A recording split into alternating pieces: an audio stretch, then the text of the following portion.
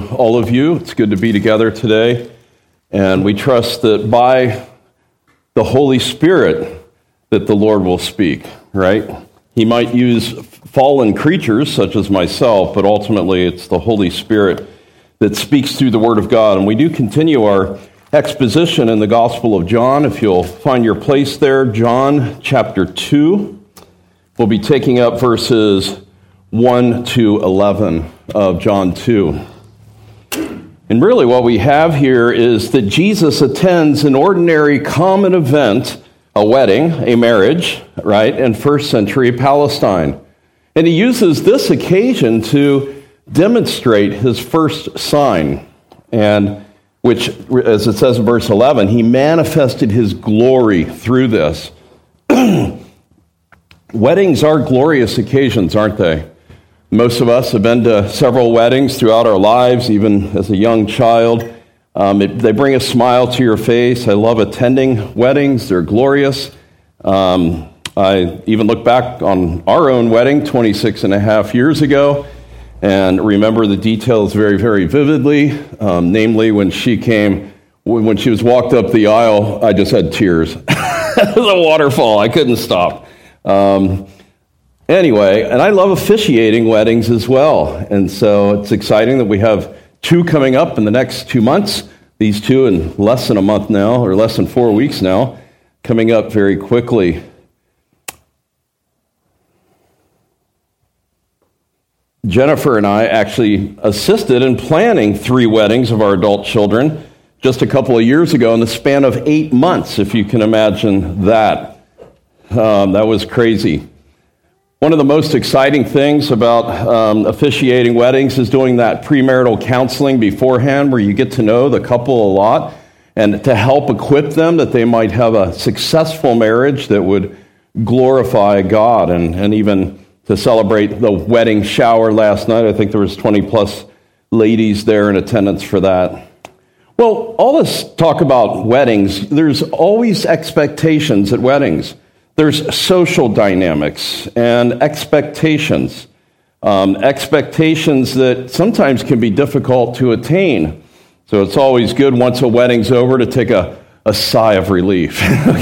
Everything went okay. Well, the same expectations and high emotions were true of weddings even 2,000 years ago in Cana.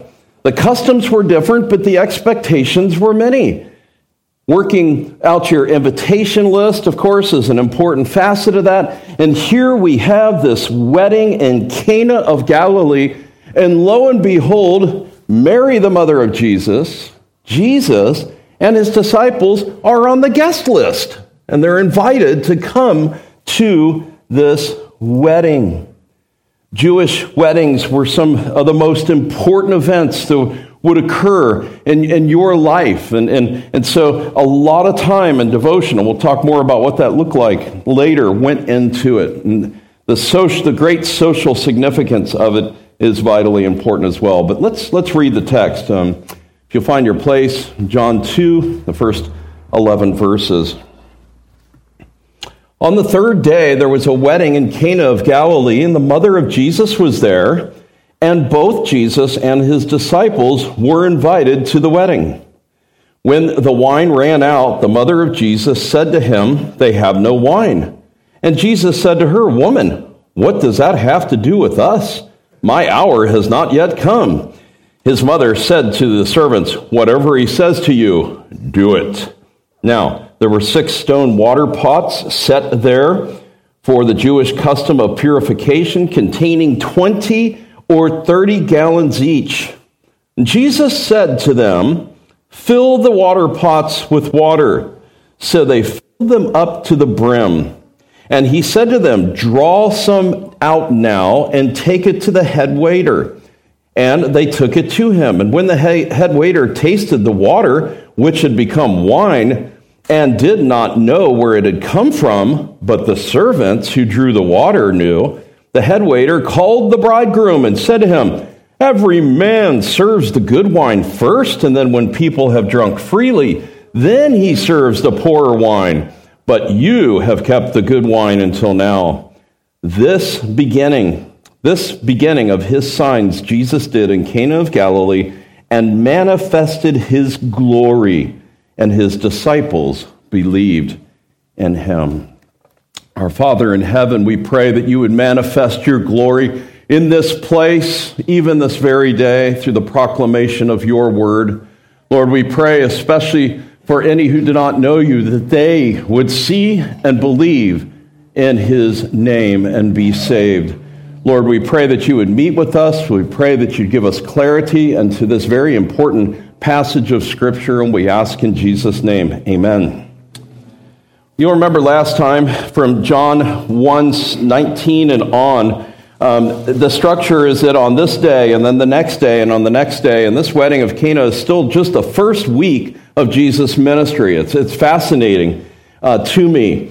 But you have John the Baptist, who's a faithful witness, right? And what does he do? He points away from himself to another. Even though he had his own disciples, he points away. Behold, the Lamb of God that takes away the sin of the world. And then we saw last time the methods of evangelism, how Andrew becomes converted. He goes to Simon Peter.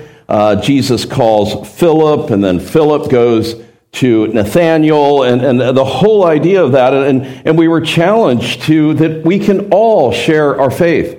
You don't have to be a theologian. You don't have to have a seminary degree. All you need is a basic testimony that I was once dead, now I'm alive. And this is the means by which that took place. And so, and then that takes us up to this. Now, as we come to our text, we're still in the first week of his ministry. We're going to see the first of 7 signs of Jesus' ministry. In fact, chapters 2 to 12 have been called the book of signs. John carefully, some think he targets 7 specific signs, or are 7 signs that are contained there.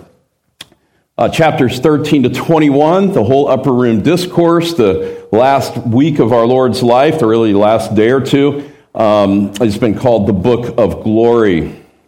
So John uses this word. There's other Greek words for sign, wondrous miracles. There's a few different words. He uses this word, a semeion, which is a sign, and pointing to Jesus and who he is.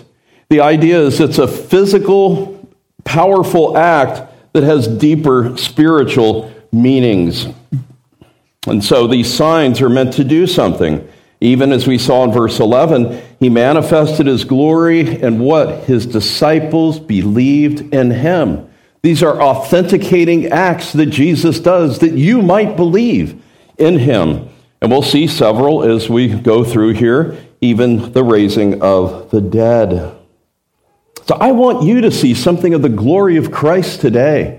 I want you to see something of that. And if I failed and you don't see that, then in a sense I failed. But on the other hand, we know that God is sovereign and he'll open your heart at just the right time that he wants to. It is a glory that the world does not see. It's a glory that the world does not esteem. It's a glory that the world could care less about. But those of us who are the children of God, we want to see his glory.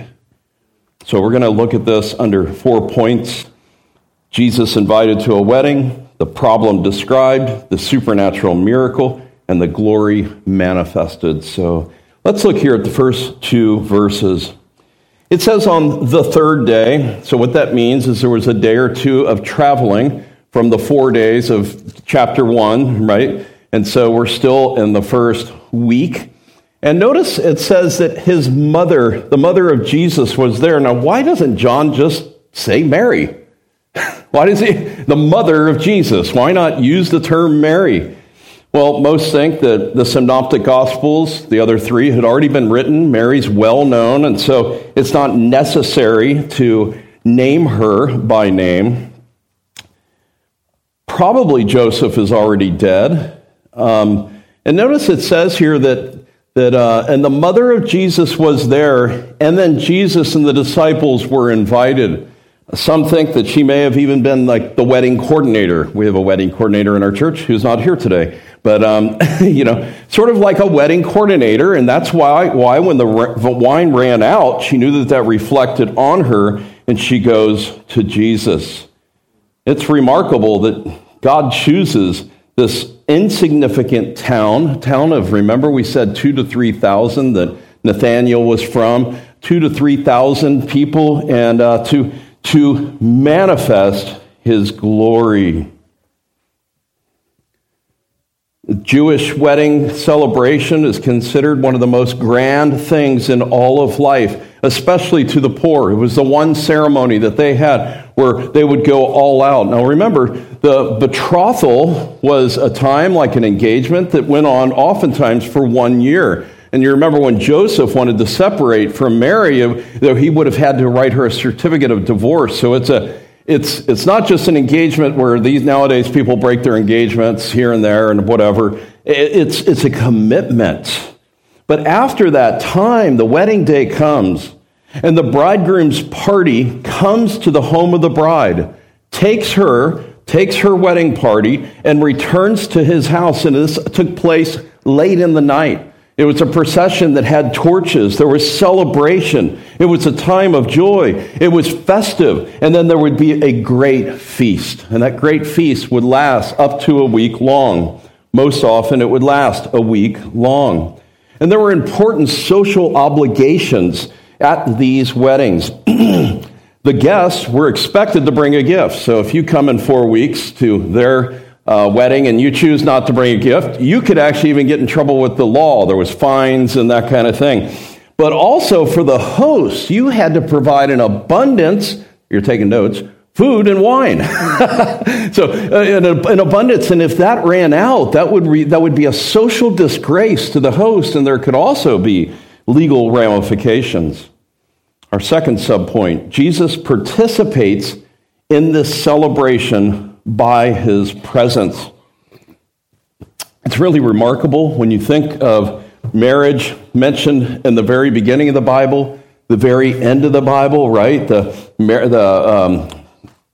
wedding feast of the Lamb, and then everything that takes place in between. So by his presence, Jesus is honoring the institution of marriage. Of course, we know marriage is a glorious picture between Christ and the church. Hebrews 13:4, marriage is to be held in honor among all, and the marriage bed is to be undefiled. And by the way, the Roman Catholic Church and some other religions that prevent church leaders from getting married are wrong. That's not in the Bible. In fact, Daniel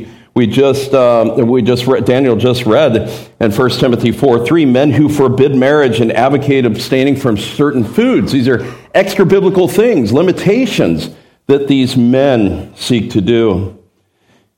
In fact, it was said of Jesus by the Pharisees and the religious rulers of the day that that the Son of Man came eating and drinking. And right, it says in Matthew 11:19, the Son of Man came eating and drinking, and they say, behold, a gluttonous man and a drunkard, a friend of tax collectors and sinners. Yet wisdom is vindicated by her deeds.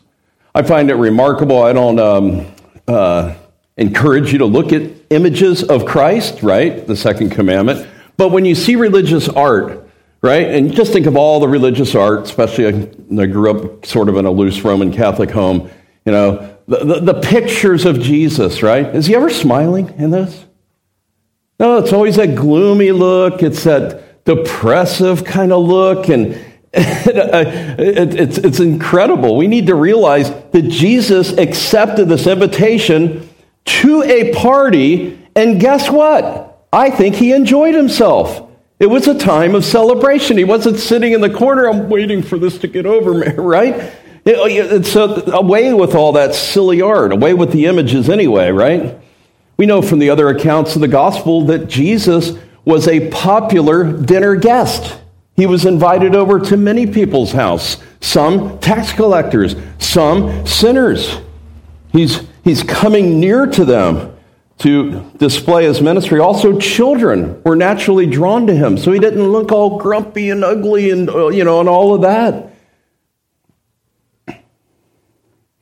We readily admit that the Christian life is one that involves discipleship and it's serious business, right? mortifying sin, seeking to honor and glorify the Lord. But the Bible does provide certain times of celebration, gifts of God, weddings, wedding feasts. Think of the book of Ruth. At harvest time, what does Boaz, this righteous man, do? There's a feast of celebration, of recognizing that God is the one that has brought this harvest around. True religion is never meant to make men melancholy all the time. Rather, true religion, if you know that your sins are forgiven, ought to bring joy to your hearts. Jesus said, I've come to give you joy, and that abundantly, right? Charles Spurgeon said some preachers would make better undertakers, more suited for burying the dead than for influencing the living by their demeanors. Good old Spurgeon. The Old Testament feast, which there were 3, were meant to be a joyful occasion, a foretaste of heaven. It was a celebration, remembering God's great deliverance for them. And a wedding is an appropriate celebration for when the Lord returns with the marriage feast and his bride. There's an anticipation, as it's prophesied even in Isaiah, this lavish banquet, and then the marriage feast with the Lamb in Revelation 19 and verse 9. Third, under this point, Jesus made wine for this celebration. And I think it's probably is important to mention something about that. First of all, the Bible does not forbid the use of all alcoholic drinks. Ecclesiastes 9:7 says, Go then, eat your bread in happiness, drink your wine with a cheerful heart. God has already approved your works. Wine in the first century was a common table beverage. Water was often impure. Of course, it was more watered down. It was sometimes 1 part wine to 2 or 3 parts water. But having that alcohol in it would, as it were, sanitize the water some. Timothy's told to take a little wine for the ailments in his stomach. Wine is a symbol of abundance and blessing from God. Psalm 104, verse 15, and wine which makes man's heart glad, so that he will make his face glisten with oil, and food which sustains the heart. Even in the law in Deuteronomy 7, he says, he will love you and bless you and multiply you. He will give you and bless the fruit of your womb and the fruit of the ground and your grain and your new wine and your oil. However, the Bible condemns drunkenness. Abusing alcohol has destroyed many families and many individual lives. Paul tells us clearly in Ephesians 5, do not be drunk with wine, but be filled with the Holy Spirit. So balance is needed when we're considering this topic.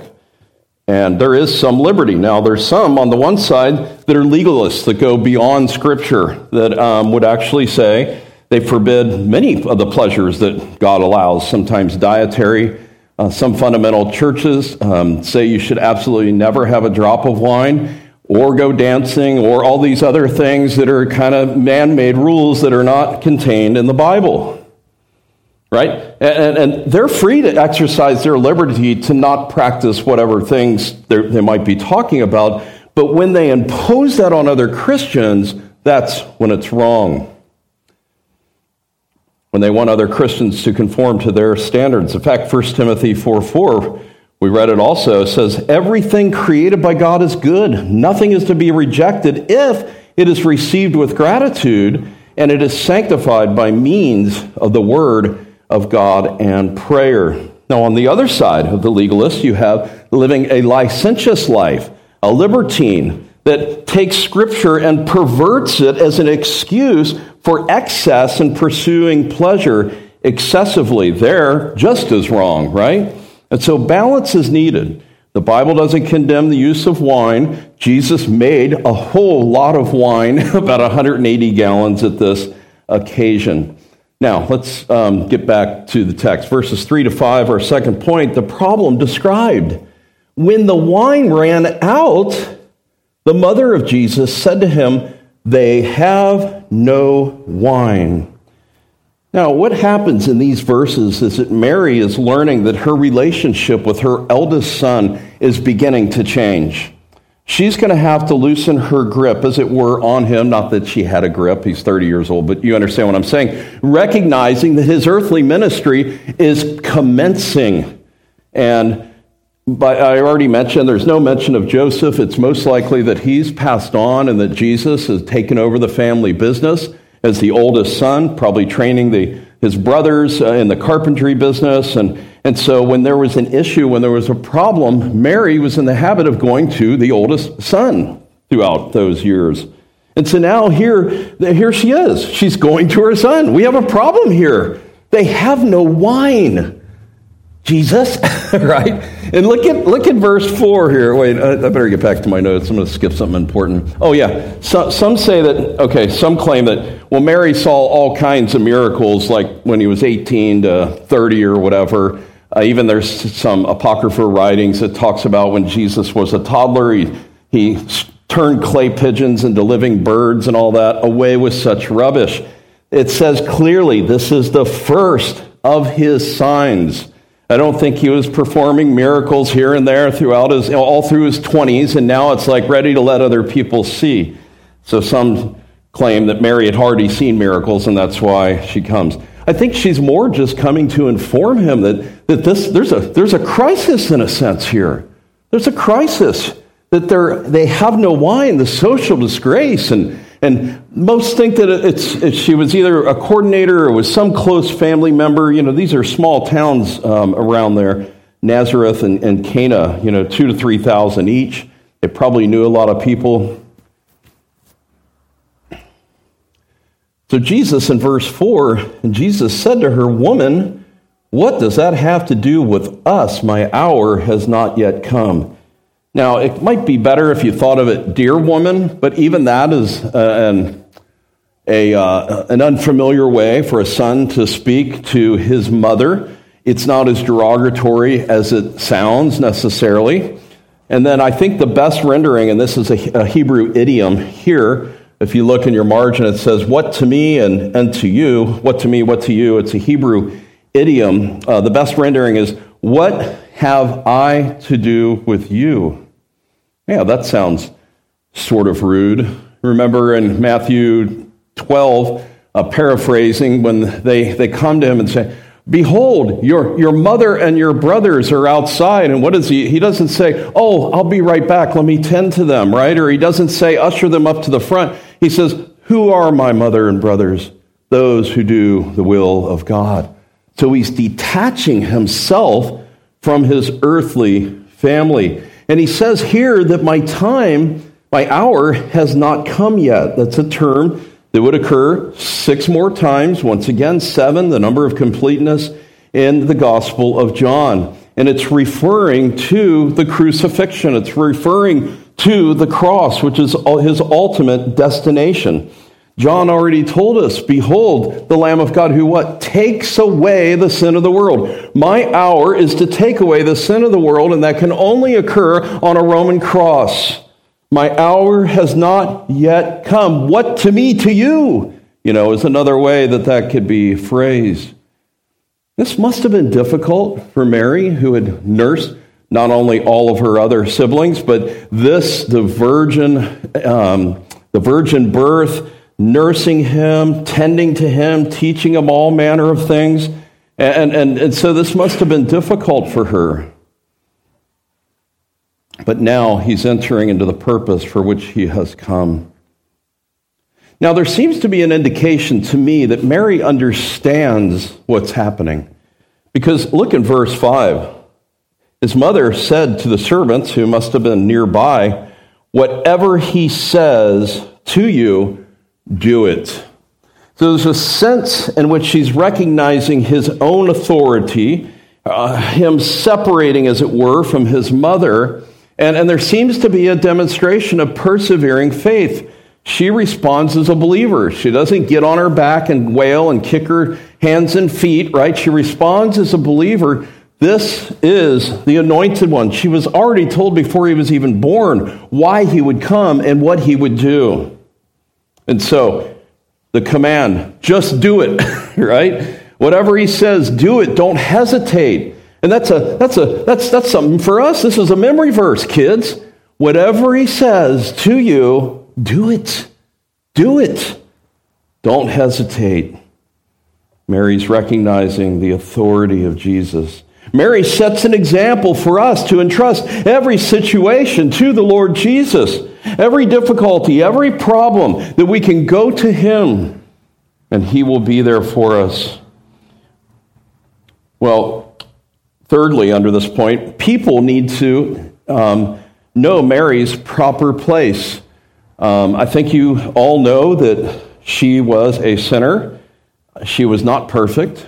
She was not sinless. In Luke chapter 1, in her song that's recorded there, she declares her own need of a Savior. She is not a co-mediator, as the Roman Catholic Church would say. There's one mediator between God and man, the man Christ Jesus.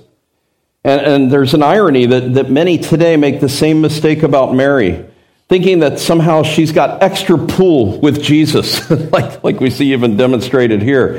That people will pray to Mary and then say, will you take that to Jesus? It's folly. And it's blasphemy to think that somehow she's more compassionate and more understanding than Jesus, who's hard-hearted. Mary, use your influence over your hard-hearted son, you might think. But we learn in Hebrews that Jesus is full of divine compassion and mercy. He is our great high priest. It tells us twice in that book that he understands us, that he can sympathize with us like no other, certainly like no other sinner. Well, our third point, verses 6 to 10, here we see the supernatural miracle. It's pretty straightforward. Here, Jesus gives clear commands here. Now, there were 6 stone water pots. Why do they tell us that? Well, there's earthenware water pots that were very common, but those would become unsanitary more quickly than the stone ones. They were set there for the Jewish custom of purification, containing 20 or 30 gallons. So these 6 purification water pots, these did not hold drinking water. These pots were used, as it says here, for the custom of purification. It would be for the washing of your hands. It would be for the washing of your feet, perhaps the washing of even the utensils and the smelly feet of the wedding guest as they were going in. I don't think the disciples or the servants had any clue what Jesus was going to do when he commands them, fill the water pots with water. The problem is that we don't have wine. Why are we filling the water pots with water? Nobody has a clue as to what's going to happen, what's going to take place. And the quantity of the water turned into wine becomes symbolic of the lavish provision that Messiah brings to his children and to his church. So John records 3 imperatives in the original in verses 7 and 8. Jesus said to them, fill the water pots with water. So they filled them to the brim, we're told. And then he said to them, draw some out now and take it to the head waiter. And they took it to him. Fill, draw, and take are all imperatives. And so he's commanded them to fill the water pots. And they did. They gave 100% of their effort to the filling of these water pots. The obedience that would lead to blessing for these servants who would come to have insight into what Jesus had done. It's not as though all the dinner guests at the wedding knew what was taking place, but the servants knew especially.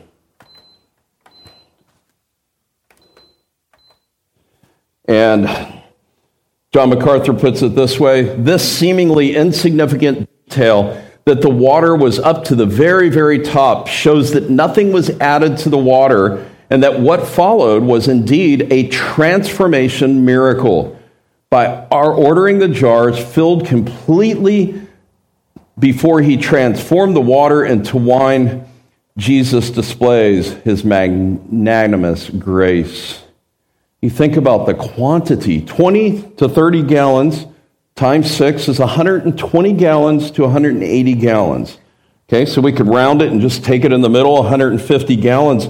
The quantity of the blessing that he made. And then obviously we know from later when the head waiter tasted, it's the quality as well.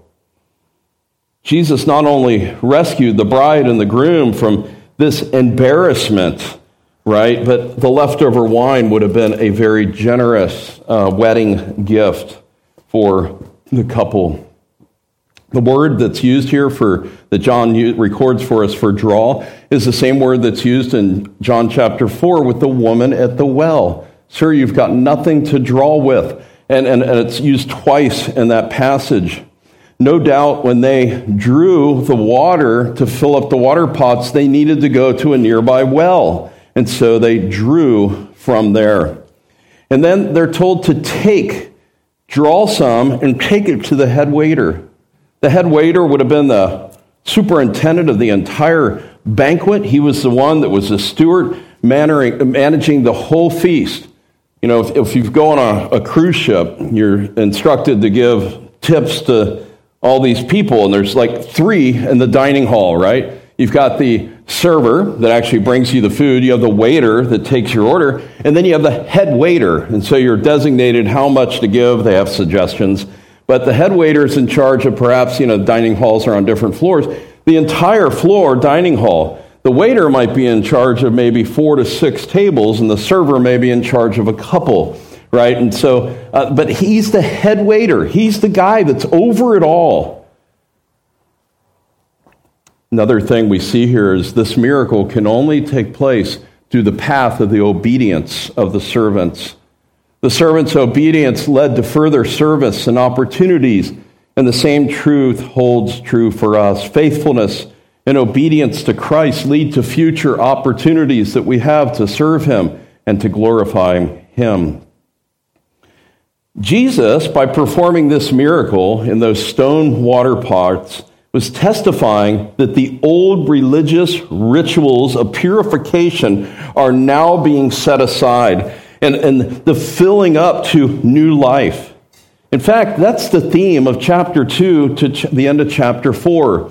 It's a theme of the out with the old and in with the new, as it were. Just think about it. You have the old water purification compared to the wine of the kingdom of God. And next week we'll see you've got the whole temple discussion here where to destroy this temple in 3 days I'll raise it up. And so the old temple is going to be done away with by the new risen Lord. You have in John 3 the exposition of the new birth, and then chapter 4 the contrast of the water from Jacob's well to the living water that Christ gives us. Out with the old and with the new. Messiah has come on the scene.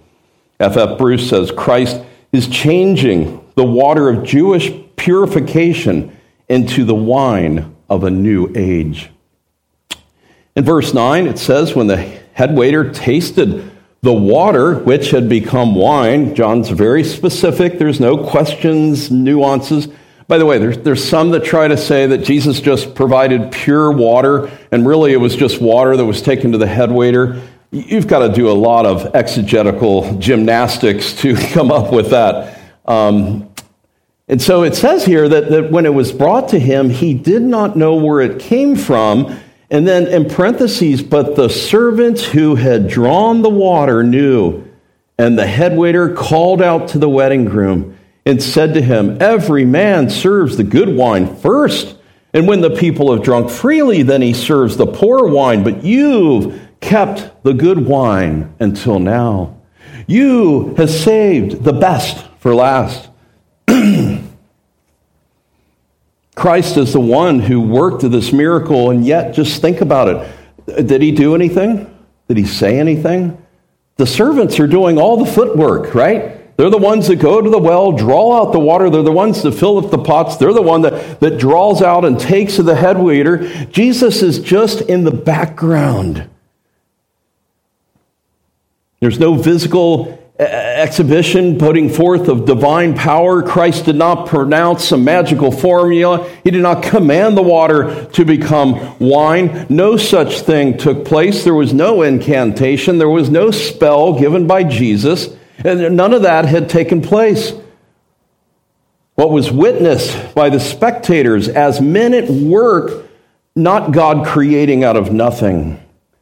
And so too, God is pleased to use our feeble efforts. That was an application from last week. He could have sent angels to declare the gospel, but yet he uses weak and frail men. And here he uses these servants, plain servants in the background, and he manifests his glory so that they see it. A.W. Pink says it was the servants, not the disciples, nor yet Mary, who were nearest to the Lord on this occasion and who possessed the knowledge of his mind. What puzzled the head waiter was no secret to the servants. So the head waiter calls out to the bridegroom. Apparently this was some quality wine. He recognized it. Besides, it would be a social embarrassment if it was ran out, if the wine had run out and there was not quickly more wine. And then notice it says here that in verse 10, when people have drunk freely, then he serves the poorer wine. That word literally means to become intoxicated in the Greek. And it's pointless for us to try to determine what level of intoxication there may have been. But we know this, that it was not to the point to where you could not tell that this wine was superior to the previous wine. That's John's point. That's what John is clearly pointing out, that it was superior. And so too, the Messianic age that Jesus is bringing. Jesus was saying that he brings joy to life, and joy that he gives is abundant and overflowing, with the best coming last. In John 15, later in his life, a few hours before his death, our Lord said, I have told you this so that your joy may be in you and that your joy may be complete. The Lord does not take away the natural joys of life, but lifts them up and emboldens them to make them far more enjoyable. And then in verse 11, this beginning of his signs Jesus did in Cana of Galilee, notice a repetition, bookended, and manifested his glory, and his disciples believed in him. This was the first of his signs. I already mentioned John uses this particular term out of the different Greek words that are there. Some claim that John even planned this unfolding of signs and only records 7 of them, to make the number of completion. It's obvious to us that this was the first sign, and it's linked to that summary paragraph that we see in chapter 20 that we referred to a few times, where John says, therefore, many other signs Jesus also performed in the presence of his disciples, which are not written in this book, but these have been written so that you may believe that Jesus is the Christ, the Son of God, and that in believing you may have life in his name. That's the purpose for which he schemes together, and he only reveals many other signs he's done. He could have recorded them all. He could have picked other signs, but he carefully crafts these particular signs leading up to the raising of Lazarus from the dead, he who had even been dead for 4 days. Why? That we might believe that Jesus is the Son of God. And so it says here that he manifested his glory. You remember back in John 1:14, we already saw it. The Word became flesh and dwelt among us. And what does John say? We beheld his glory. We saw his glory of the only begotten from the Father, full of grace and truth. He reveals his glory. And the disciples and others believe in Jesus. His disciples believed in him. And the focus now of the story, it's been really centering around, with Mary and Jesus, but then the servants, right, doing all the footwork. But now there's a shift to the disciples. Apparently, they were the only ones who truly perceived the significance of the sign. The servants knew how the water had become wine, but it had no theological or spiritual benefit to them as far as what we know. But the disciples see and believe. So what a wonderful account that we have here of this celebration that had taken place. Jesus, as it were, saves the day, but it's all pointing to the idea of this greater messianic age that's coming, that Jesus ushers in for us. So, a couple of concluding applications. First of all, old stone pots with dirty water is a picture to me of external religion. External religion and formality is bankrupt of spiritual life and joy. A system of works, such as the Roman Catholic Church, or even today, as we'll hear about the cults, more of the cults in our Sunday school class, cannot bring joy and life. Arthur Pink says this: Judaism still existed as a religious system. There were still purifications within Judaism, but it ministered no comfort to the heart. It had degenerated into a cold, mechanical routine, utterly destitute of joy and God. And what Pink has written here in his commentary on John is of this one religion, but there's so many other religions that if Jesus Christ is not at the center, if he's not at the core, it's bankrupt from true spiritual life and joy. Apart from him who is the source of life, he himself who is life, religion is cold and lifeless. Are you holding to an external religion? Are you holding to a formality? Yes, even Protestants can hold to some formality that I do this, I tick this box, I do that, and it's a formality. There's no spiritual life flowing through your veins. Or do you have Christ at the center and experience the joy that only he can give? He alone can satisfy your hunger and thirst after spiritual things. He alone. Secondly, you are invited to a true messianic feast. How'd you like to go to a celebration like this? Well, there's going to be one that far exceeds this, right? Isaiah prophesied about it. The Lord of hosts will prepare a lavish banquet for all peoples on this mountain, a banquet of aged wine, choice pieces with marrow and refined aged wine. Revelation 19 and verse 9, right, blessed are those who are invited to the marriage supper of the Lamb.